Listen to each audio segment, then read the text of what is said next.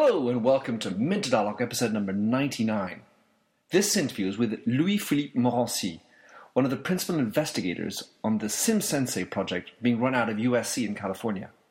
SIMSENSEI was one of the top 10 award winners at this year's Netexplo forum in Paris. Louis-Philippe was voted one of the top 10 people to watch in artificial intelligence in 2008 by IEEE Intelligence Systems, and he's at the forefront of the burgeoning digital health tech movement. SIMSENSEI is a software-based virtual psychological counselor. Fascinating frontier. Enjoy the show.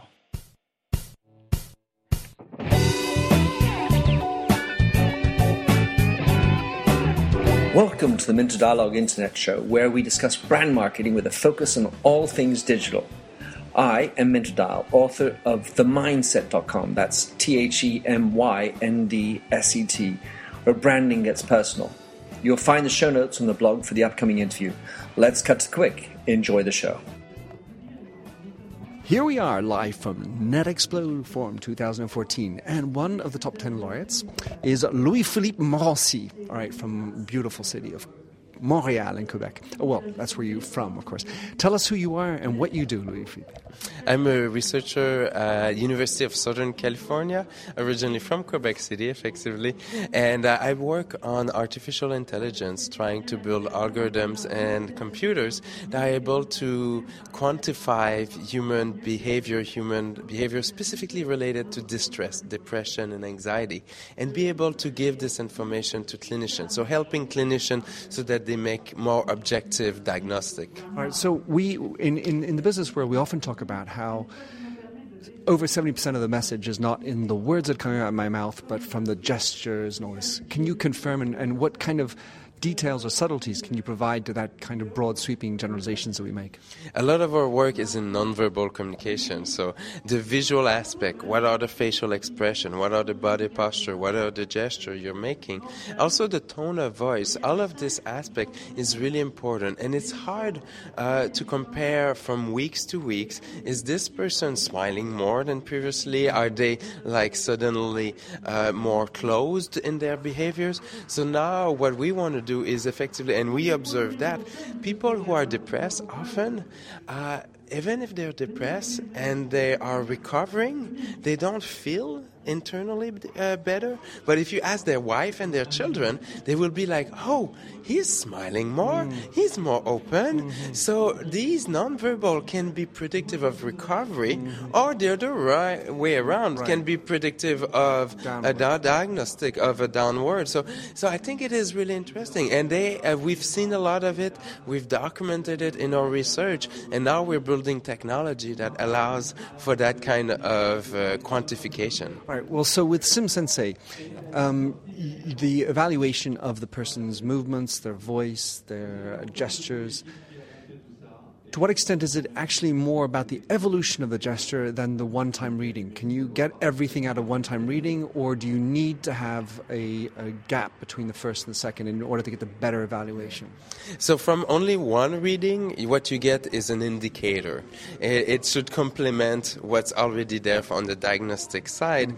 But really, I think the strength of it is in multiple reading. But even with the first reading, we get enough information so that you know what are the likelihood of being depressed or not. But this is really seen as a one-time. It should be seen often with multiple reading. But just like in a normal way. I mean, no one's able in one reading, a book like a cover, really to get somebody. But so I would say that's a normal process. We're looking at it as a screening, maybe, or like early. Like there's a high likelihood, but then a clinician should go ahead and confirm everything before being able to diagnose this. Yes. All right. So what are some of the surprises that you've come across as you create this? What are the things you're like, wow, I didn't expect that? Anything comes to mind? Yeah, there are two. The first one is that we talked a lot about the nonverbal, but we created a virtual human, so some kind of a virtual interviewer, and we were really wondering, are people going to want to talk to the virtual interviewer or not? And it turned out that people do. They enjoy talking to the virtual interviewer. They, in fact, I think, love it sometimes more than a real human. human because it has less judgment. Right. And that was a big surprise, confirmed some of our earlier intuition, but still a big surprise. And the second thing is on the behaviors. We saw that we're able to be so precise that we can recognize behaviors that had never been documented. So people who are depressed often smile as often as non-depressed, but their smile are shorter and less amplitude. So we're able to quantify things that had never been observed directly, or at least just qualitatively. So yeah, those were a big surprise. I read somewhere that there are some huge number of muscles in the face. Mm-hmm. So what type? How many factors are you actually judging? Whether it's the muscles about the eye, around the mouth. How many factors go into your algorithm, if you will? Just the face. We're tracking 66 points on the face, extracting from that a large number of emotions and facial display. I think I forgot the exact number, but we're going in the 20s in that. And then we're looking at gesture, body gesture. We added another 10 probably. And then the voice analysis has another 8 or 10. So we're looking at probably about 40 to 50 factors or potential factors. Out of it, we determined there's about 10 or 12 of them that have high correlation with depression. So out of the 50 we're training, we're sensing 10 or 12 are what we're using. If I said to you, you are at the front of AI and big data, would that be a fair? How do you receive that? I think it is really interesting to look at big data. Big data is useful the most when you have also some diagnosis with it. So it's harder to get big data with a depression diagnosis. But we are able to use big data in our case to make a catalog of all the type of behaviors people are doing in general, and make that dictionary. And that's one thing. And then look after that, out of this dictionary, which one correlate with depression. So the big data is extremely important in the first phase of building dictionary or anthology of human behaviors. And the last part, which is looking with with depression, this is really more a smaller data, mostly because we need a doctor in the loop, and that's really important. And are you particularly focused on depression, or what are the areas you're looking at? I think medical applications like depression, anxiety is really important. One of them that I didn't talk today, but is suicidal ideations. It's also related to distress. So teenagers with suicidal ideation, what should a clinician do? Should they give therapy to everyone, or put all of them on medication? They're making really hard decisions, clinicians, and a lot of it are on subjective measures. So if we could give them objective measure, at least a little bit more objective, that I think could help them. And then there's the whole aspect of education. I think there's going to be a lot of really interesting work where we have online learning. How do you get students to work together and collaborate? The whole dictionary of behaviors, we make it a link with medical, but we're also making the link of successful training and successful learning, and looking at how people are working together. And so we're looking at it for education, for the medical application, and also we're looking also for business, even looking at marketing and things like this. So someone's going to buy. This is not a primary, but this is one of the interesting ones. I bet it is. We certainly. The other thing, of course, is that you're based in Los Angeles. I listened to you on stage, of course, and you focused on the Los Angeles market, diverse as it might be. How really are we going to have to do verticals on each culture, women, men, Latinos, or is it Italians from the north and Italians? I mean, how deep do we have to go, do you think? This is a big research question. Our first results shows that there is a lot of relative behavior. So if you look absolute, like how many people smile or how often that a lot is cultural specific. But when you compare depressed and non-depressed, looking at the relative between the two, we see a lot less cultural influence. And so, but a lot more research is needed to really explore that. But we're seeing that it's a lot more robust to that. All right, so listen. Oh, sorry. I would like to talk to two more people. All right, just to finish. Louis-Philippe, I have to cut that out, of course. Louis-Philippe, coming to Netexplo, what has it meant for you, and how do you find this conference different from other conferences? What I loved here is the level of deepness into the technology, and at the same time the breadth of the environment. So deep in the sense that some projects where we really understood them. At the same time, we got a good overview of what's happening and what's going on.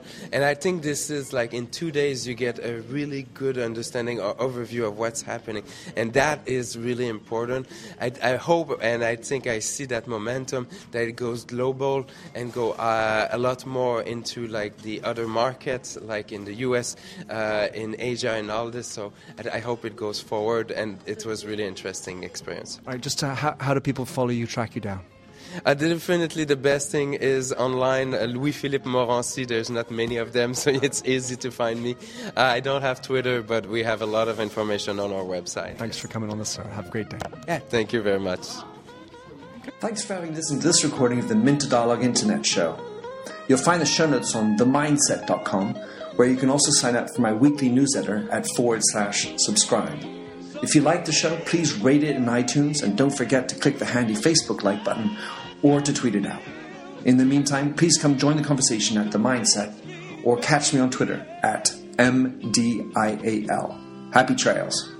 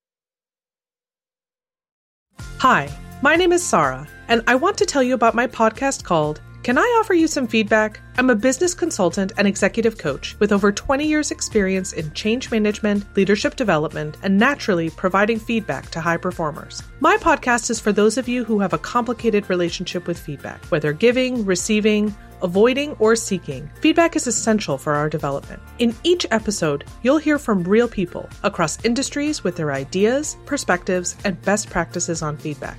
I'll also be sharing business bites with you, simple explanations of organizational tools, management techniques, and leadership philosophies that will help you and your businesses thrive. You can listen to Can I Offer You Some Feedback on your favorite podcast app, or learn more at evergreenpodcasts.com.